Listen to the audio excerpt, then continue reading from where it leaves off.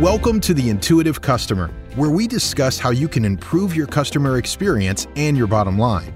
And now, here are your hosts, award-winning influencer and pioneering author of 7 books, Colin Shaw and Professor Ryan Hamilton from Emory University.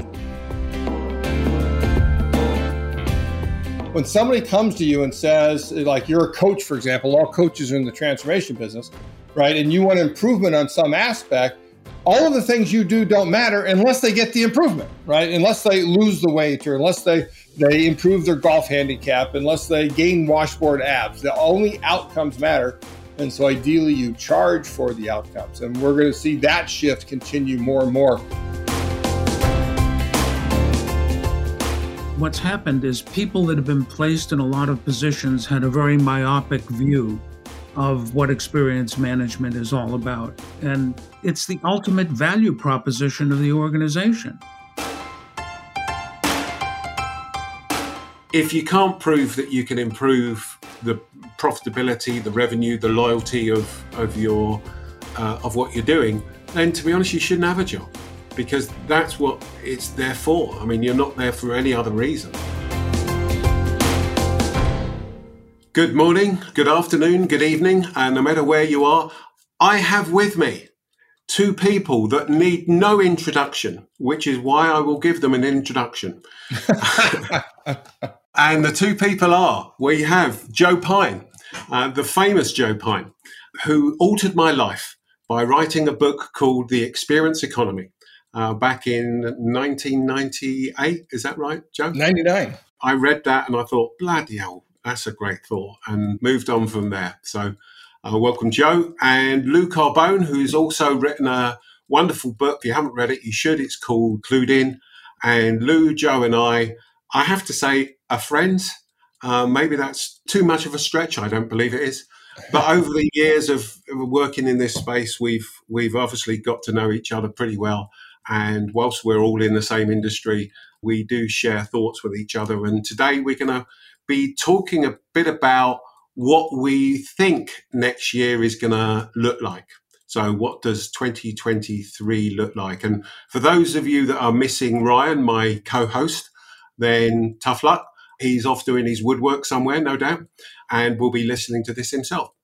So welcome, guys. Who wants to kick off? Who wants to talk a bit about where you think next year's going to be? I think that we're at a very, very exciting point and a very critical point. I think what's been so powerful about our friendship and our work is the congruency in many places in terms of the distinction that we see experience and see it differently than most people do. And I think that when we begin to think about experience being universal, experiences are the currency of life.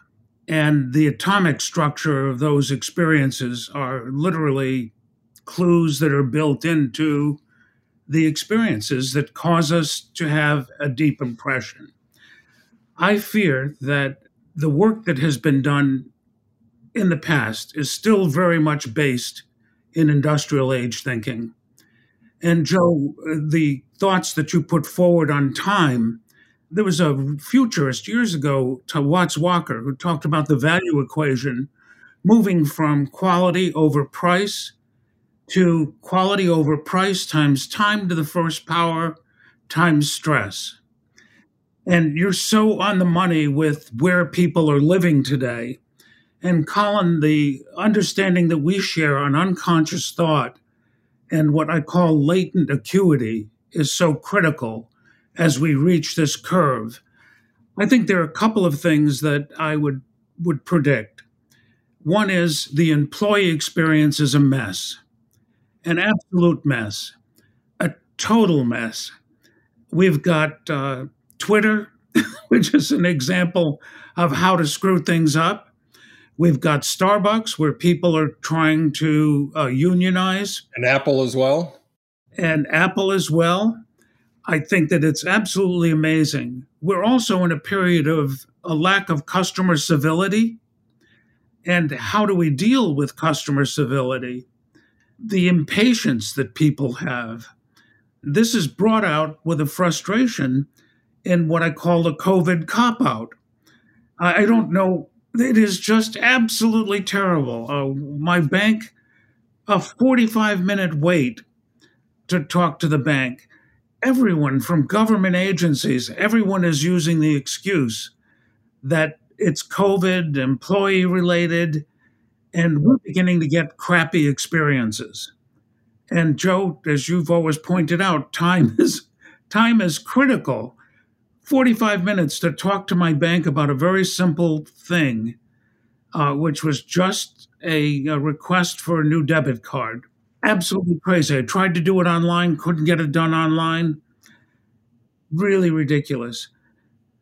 I do believe that there's going to be a rise in distinctive qualitative research and design built off of curiosity and open mindedness. These are the two critical aspects that need to open up in organizations. And I think that the frustrations organizations are having with what I would call the homogeneity of approach that is using industrial age perspectives rather than creating distinctive economic value, as Joe has always talked to.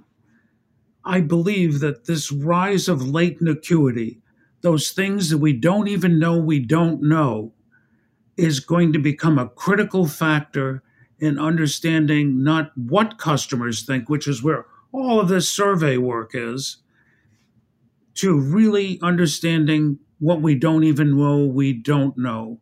And that's the difference between what customers think about experiences, what employees think about experiences, versus how they think about experiences. So I'm very excited. I think we're beginning to see a shift change. And I also think we're going to see a lot of CX people vanish in companies. Right. Oh, really? I do. I honestly believe that the buck stops at the top, and a CEO is the chief experience officer. And there's a need for open mindedness at that level versus living by numbers only. Because what we've tried to do is create numbers and metrics, and we lose sight of the big picture.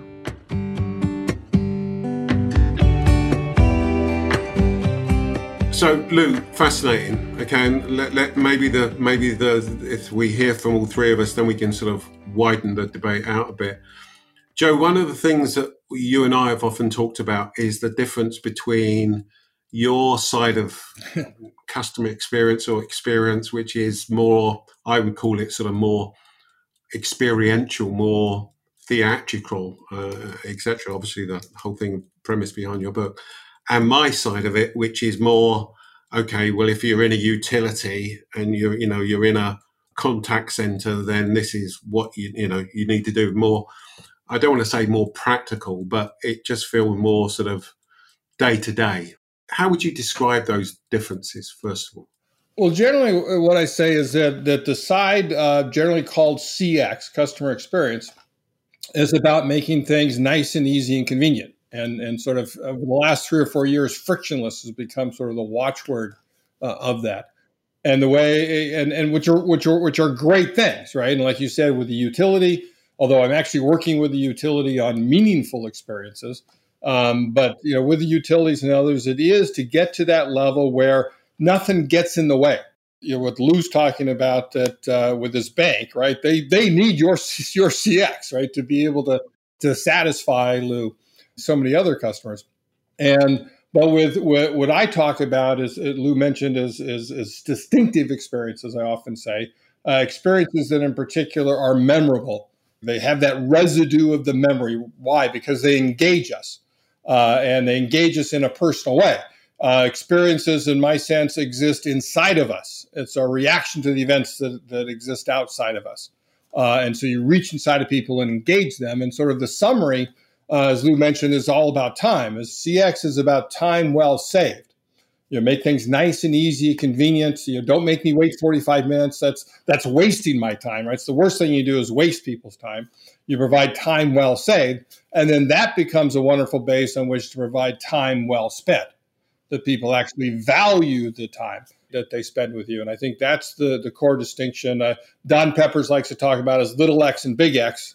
right? Or but more CX and experience as a distinct economic offering, I think is the key. Sure. So, given that, what's your view then of what's your predictions of 2023? I always hate making like year-on-year predictions because nothing ever changes in 1 year. I mean, if I say it's going to happen next year, well, it's already started, right? And this year, now I'm sort of a macro guy on what's going on. But that said, one of the things that's in the news right now because Robert Iger just came back to Disney and in a large measure because they don't anticipate being profitable in their Disney Plus streaming service, and Netflix is actually losing subscribers in that. And I think it shows one of the things from the pandemic is that so many companies, I'll include Zoom here, but particularly in streaming, they just sort of thought that this was a once-time change and it's going to be like that forever, instead of recognizing, no, that people are going to go back. I mean, we couldn't experience physical things, so of course we're going to move to digital because we still got to experience something, right? We still got to get our experiences in there. And they missed the fact that once things open up, that people are going to go back. So one of the things I'd say in particular about 2023 is that we'll see that physical experiences are fully back, that people really don't have any qualms anymore once we get through the flu season anyway. I'm still recovering from the flu. If I cough, you'll know why. Right. Even though I had my flu shot like 3 weeks ago. Well, sure enough, gave me the flu. So we after this flu season, things will be fully back. We'll want to go to all experiences. I mean, most all of them are back anyway. One exception so far has been movies. And it's partly because of the streaming problems that they've released their movies on streaming. Knives Out, the latest Knives Out, I forget the name of it, but the Daniel Craig detective movie just came out, and Netflix only put it in the movie theaters for 1 week, but it did gangbusters. It's the number one movie, for the week, beating Disney's brand new movie that they came out with that is bombed basically. And so it's really relates to the quality of the movies. If you do not have great movies, I mean, Maverick showed that we'll go back to the movies for a great movie. So they haven't yet gotten into there where they've created those great movies. But I think that will come. So I think we're going to see that full recovery.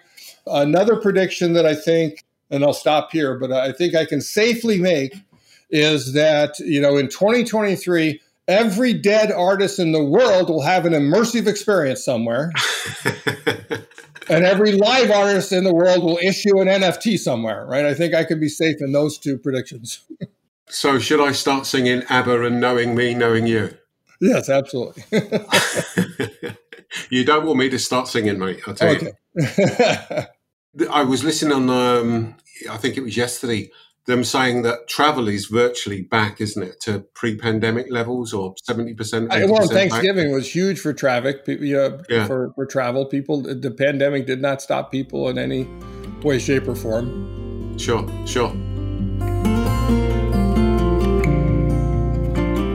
Okay, so let me give you a view as well then. Maybe my view is coloured by the fact that I'm spending a lot of time, or had been spending a lot of time in the UK, okay? Because I think it's different.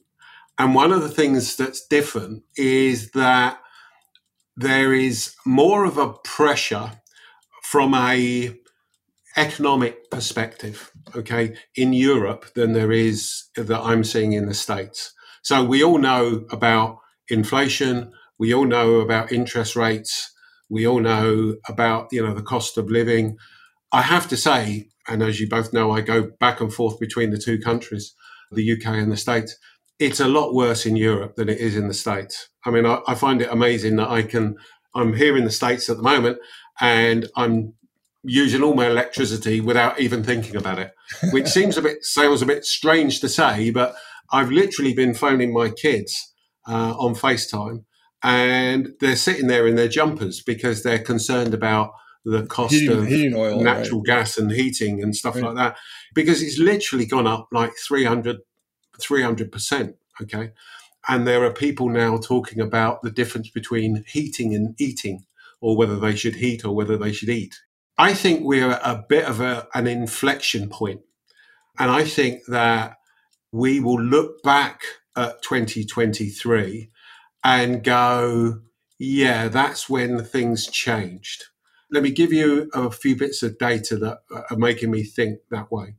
So the American Customer Satisfaction Index, you'll both be aware of, is at the lowest point it has been for 17 years. I think it's, in fact, in the last quarter, it's gone up 0.2 of a point, but it's the lowest point for 17 years. Okay.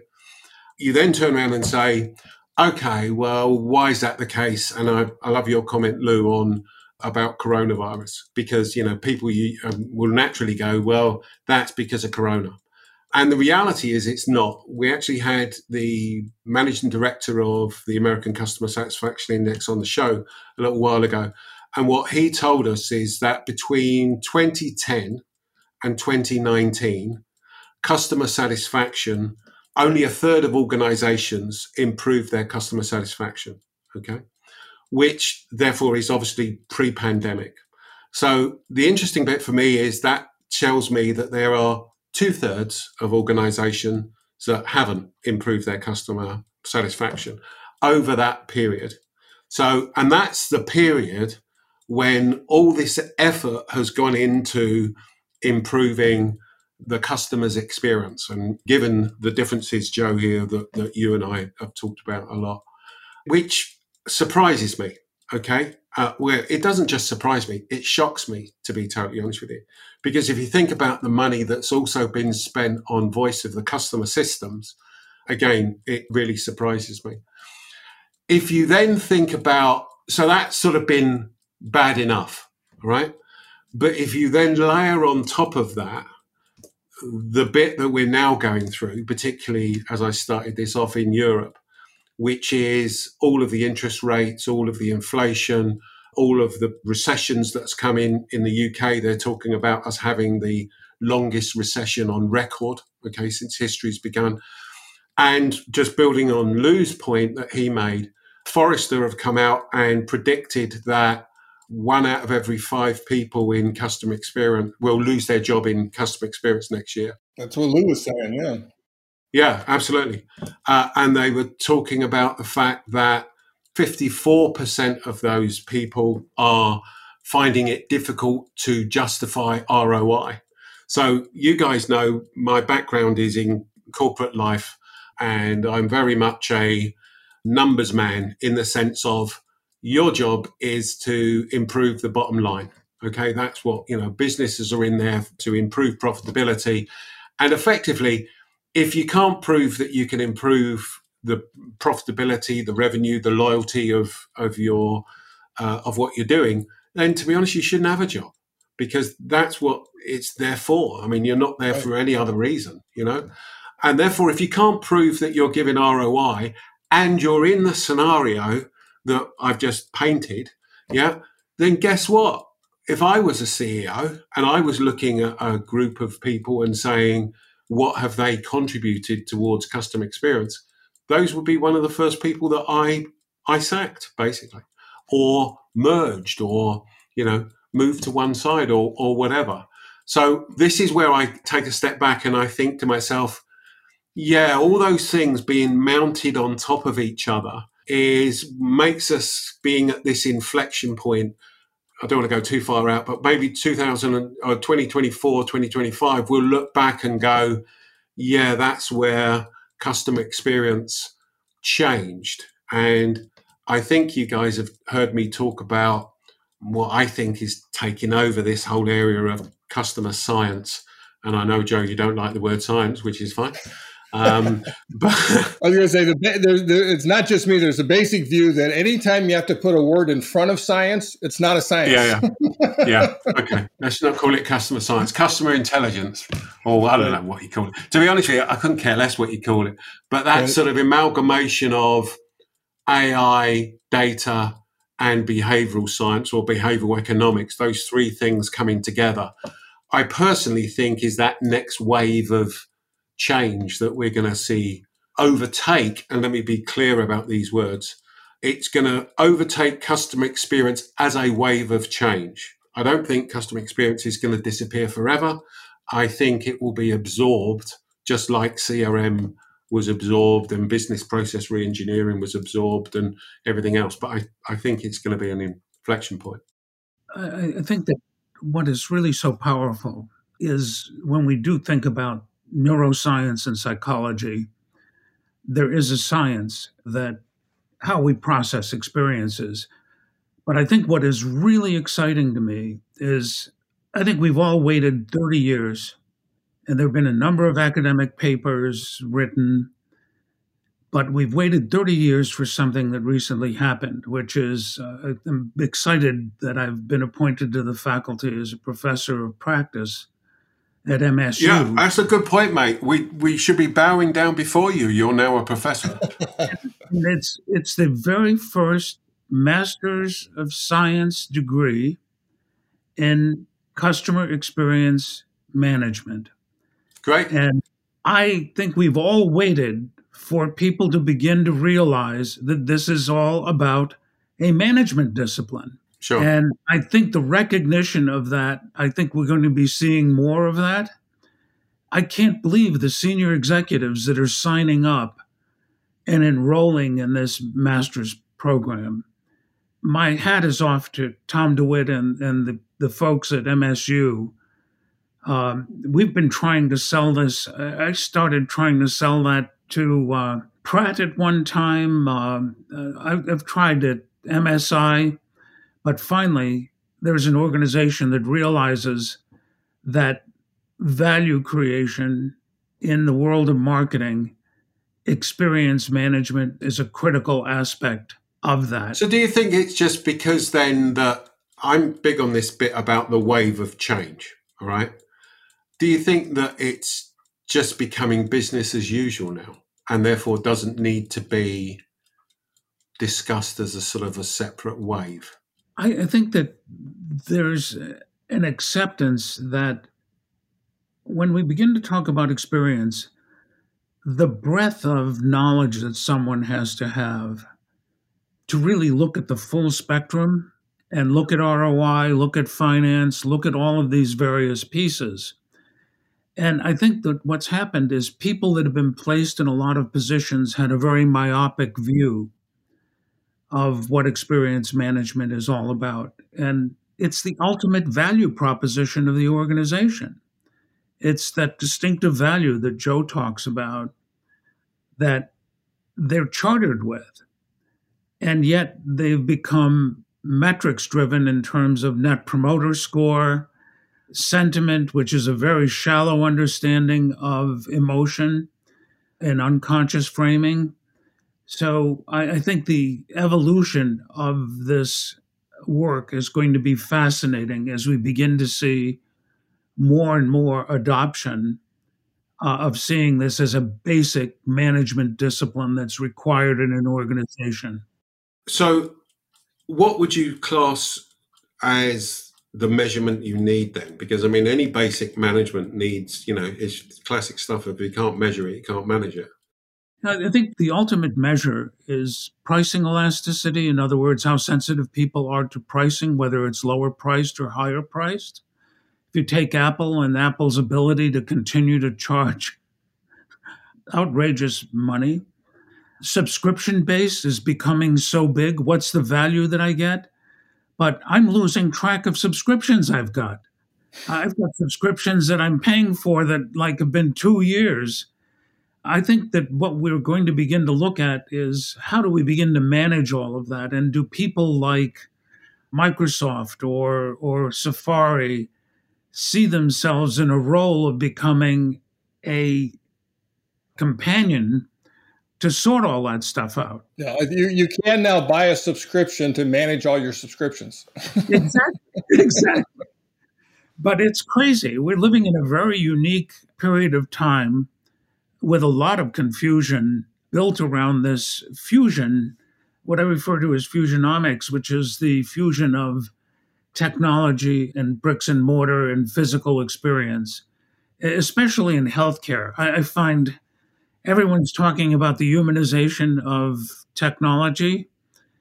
That is a very, very critical aspect of healthcare, is that human touch. And I think that's one of the great big challenges that healthcare faces in 23, is what will hospitals and care in the future be like?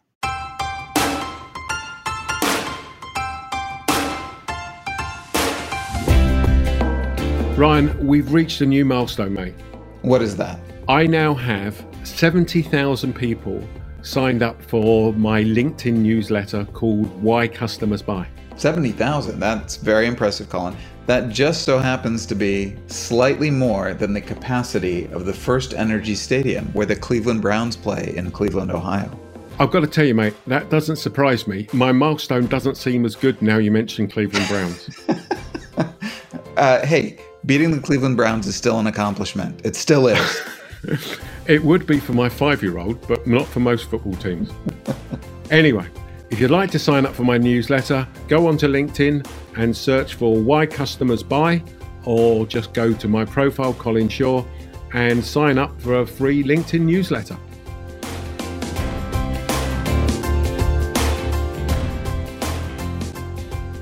Where do you come at with all that, Joe?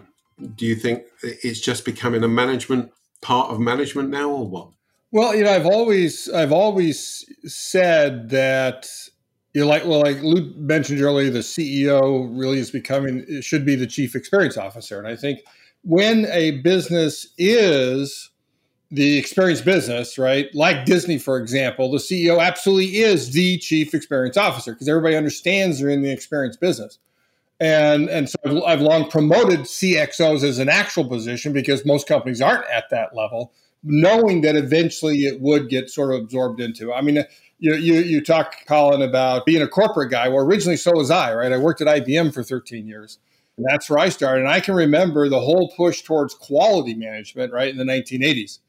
And that also sort of got absorbed into everything where everybody finally understood that, yeah, we all got to do quality. It's all part of your job. So you don't need that specific focus on it.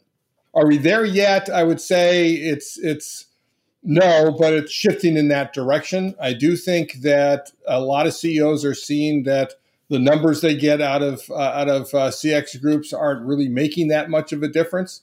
One of the problems is there's no catalytic mechanism that says when numbers go down, stuff automatically happens and we recover and we do that and we learn from it, right? We don't have that level of continuous improvement going on in regards to the experience. So for the most part, there still needs to be that focus.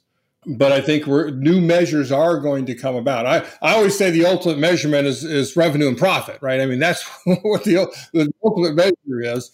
And all the other stuff is it going to help you do that. Revenue and profit, in fact, though, are really a proxy measurement for the economic value you create for your customers, right?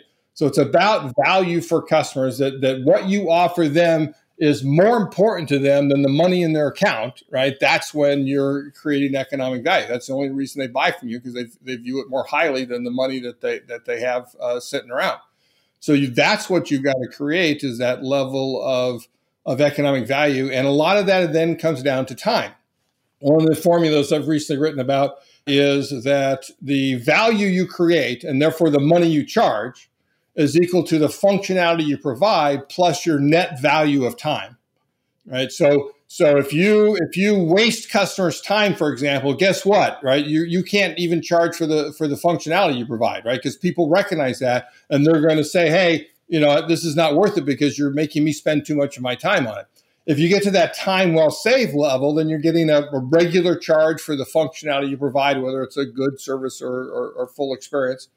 But if you provide that time well spent, right, then you can add that premium, right? And that's what Apple does, that people value the not just the apps that they use on their phone, they value the use of the phone itself and how well it's designed and everything. And Starbucks being able to charge a premium for a cup of coffee because of the coffee drinking experience that they provide, not charging explicitly for it. And then there's one other level of after you get rid of time wasted, you provide time well saved, then you add on time well spent. There's one more level, which is time well invested. Time well invested, where people are investing their time to improve themselves in some way. That's where my colleagues and I wrote a January-February article in the Harvard Business Review this year called The New You Business. And it's about how do you create a new you? How do you use the experiences people have to actually transform them into achieving their aspirations, whatever that might be. And any business that's in the business of helping people become healthy, wealthy, and wise, to use Ben Franklin's famous formulation, is really in the transformation business and really is offering time well invested. And so I think that there's tremendous opportunities to create more value in that direction, and even charging explicitly for those, like charging for time.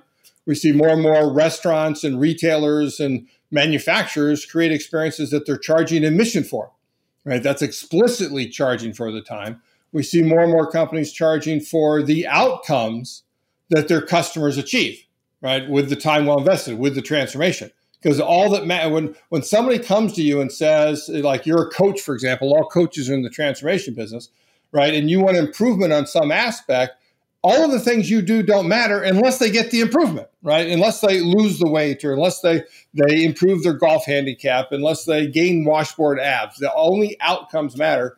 And so ideally you charge for the outcomes. And we're going to see that shift continue more and more, where companies explicitly recognize this is the business we're in, and we're going to charge explicitly for the time that customers spend with us, or for the outcomes that they achieve through us, right? Thanks to our help and guidance.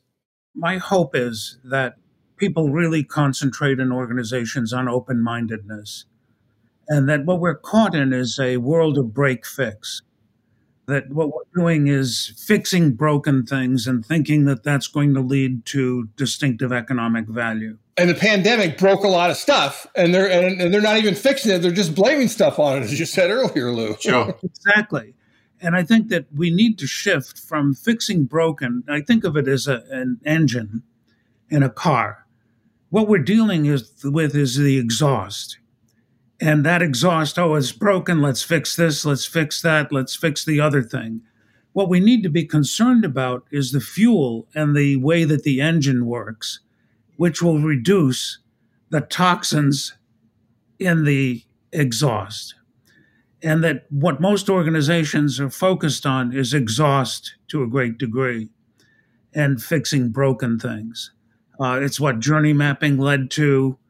I think that there's got to be a very open mind to what we would call next practices, and moving out of the industrial age into the experience economy and the era that we live in. It makes me wonder whether, if I looked at some of the stats I gave you earlier, i.e., a third of organizations have improved their experience, or only a third of organizations improve their experience.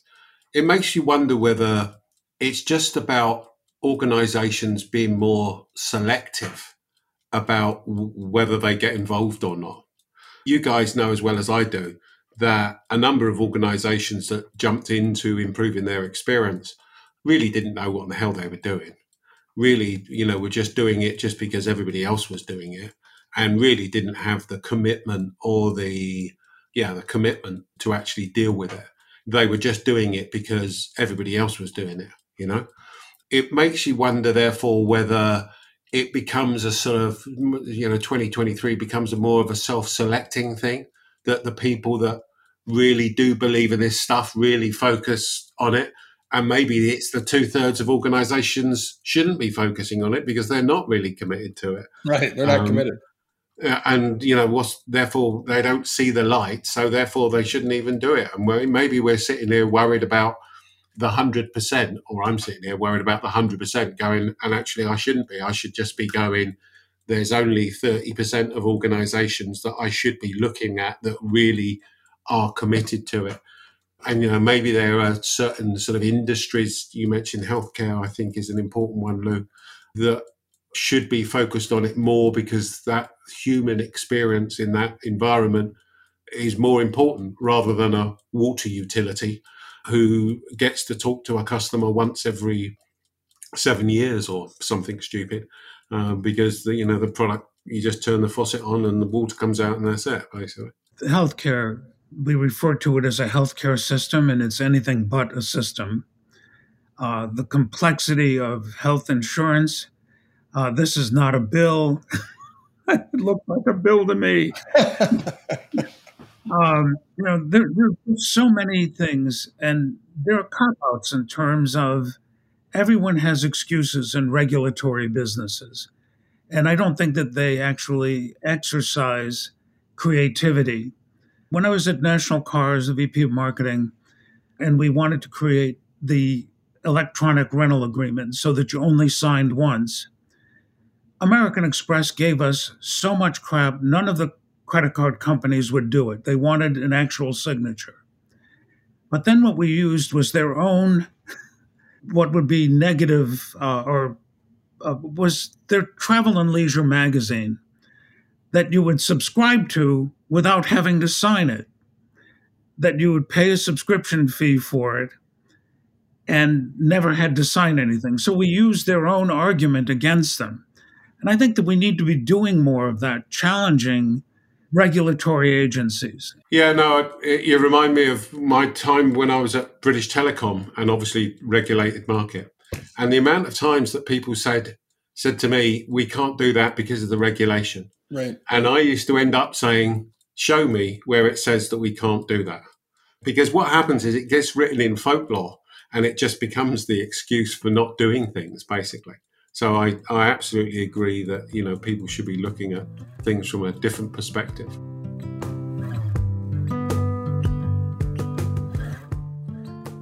So maybe, guys, what would you suggest that people focus on next year?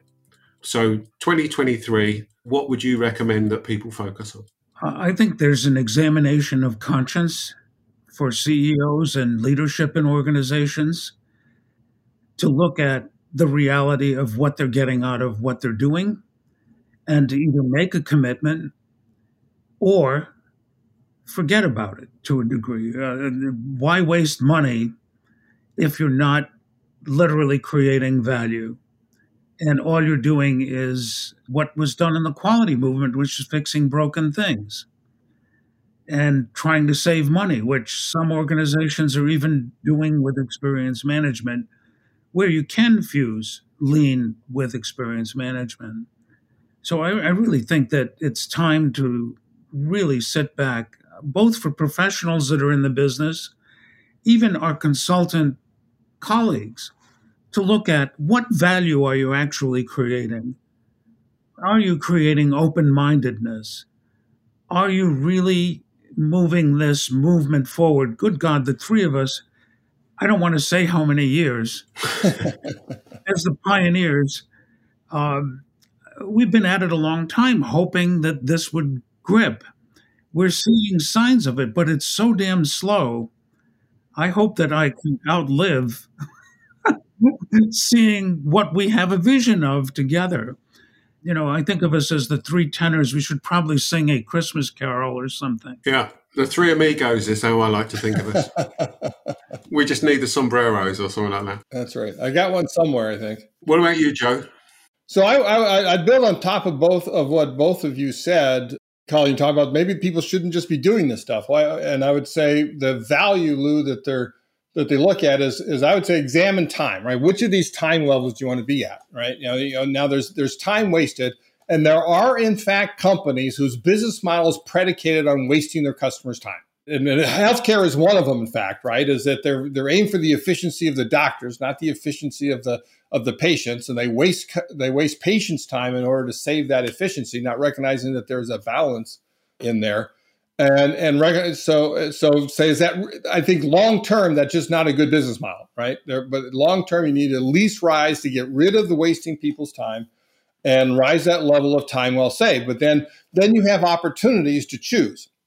And maybe if you stay at the time well saved, then you can tread water on a lot of stuff, and you don't need maybe all the CX people that we're talking about to measure how well you're not doing time well spent and time well invested.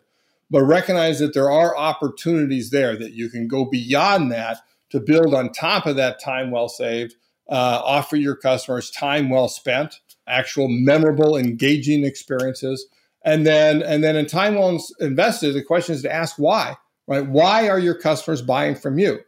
Use the old TQM technique again of asking 5 whys. Right? Ask why until you get down to some core aspiration. Well, is that something that you could actually help with? And if so, is that going to be of value to your customers? Are they really going to be able to pay you for that and come back to you again for that? And I think you'll find that very often the answer is yes. And there's tremendous opportunities to go beyond what you do today to create more value for your customers and therefore more value for your company. Yeah, that makes a lot of sense. I think from where I'm sitting, what I liked about what you said, Lou, and I agree, is you just need to make a bloody decision about whether you're going to do this or not, Right. and whether it makes sense or not. And I have to say, I've said this to people in the C-suite, and if you're not, just don't bother, because you're causing more harm in the organization than you are good by doing something half-heartedly. For me, Lou, I totally agree. You've got to turn around and make a decision about whether it's right or not. And Joe, I really love the concept of the timepiece, which is, again, we've obviously talked about it in the past, but it is absolutely the key area, isn't it? Oh, and Colin, I'll just add it just for a very simple reason. The most precious resource on the planet is the time of individual human beings. Yeah, no, I totally agree. And the other part is just the conversation we've had about the outcome. So whilst I would totally agree that clearly at the top level, it's ROI that you're getting, I think that there are other outcomes that you could look at. So, whether it's subscriptions or whatever. I think part of the problem is that organizations they tie themselves up in knots in trying to justify whose win it was, rather than recognize. So in other words, the marketing team go, wow, it was because we run this wonderful campaign, and the customer experience team go, oh, well, it's because we improved the customer experience. And the reality is, well, actually, it's a lot of those things combined, but maybe looking at some different measures. But certainly the key is you've got to remember that, for me, you've got to remember that you are in it to produce something for the organization. And if you're not doing it, you don't deserve to have a job. It's as simple as that. And in times of stress, as we are in, then it's going to just become even more exaggerated. Joe and Colin, I think that CEOs need to look at time well spent in CX. Yes. Absolutely. Well, I think it is really good that you're now doing this course, and I'm really pleased that people are signing up for it. And I do believe, Joe, like TQM, and you both, all of us remember those days. Well, everybody goes, yeah, well, quality is clearly part of it, and you wouldn't dream of ever going back to the days when quality wasn't. Right. And customer experience, I think, is just going to be the same thing. It's just, as Lou said, it's lasted as a wave of change far longer than I ever thought it would do, to be honest with you. We shall see what happens over the next year.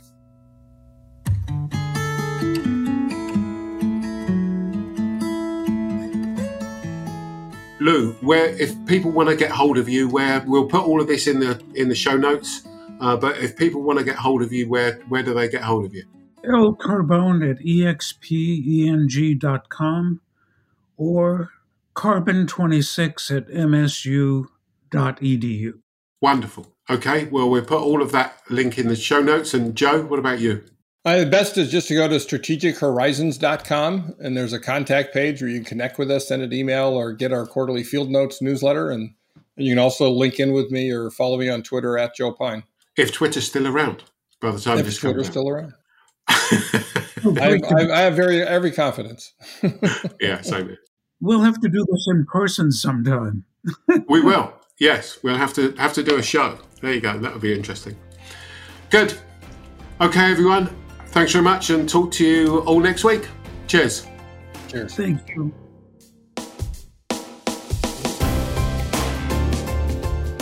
This has been The Intuitive Customer with Colin Shaw and Professor Ryan Hamilton. But it doesn't end here. Just go to beyondphilosophy.com/podcast to find all of our shows, access free tools and resources, and subscribe, won't you? That way you'll never miss a show. That's beyondphilosophy.com/podcasts. We look forward to talking with you next time on The Intuitive Customer.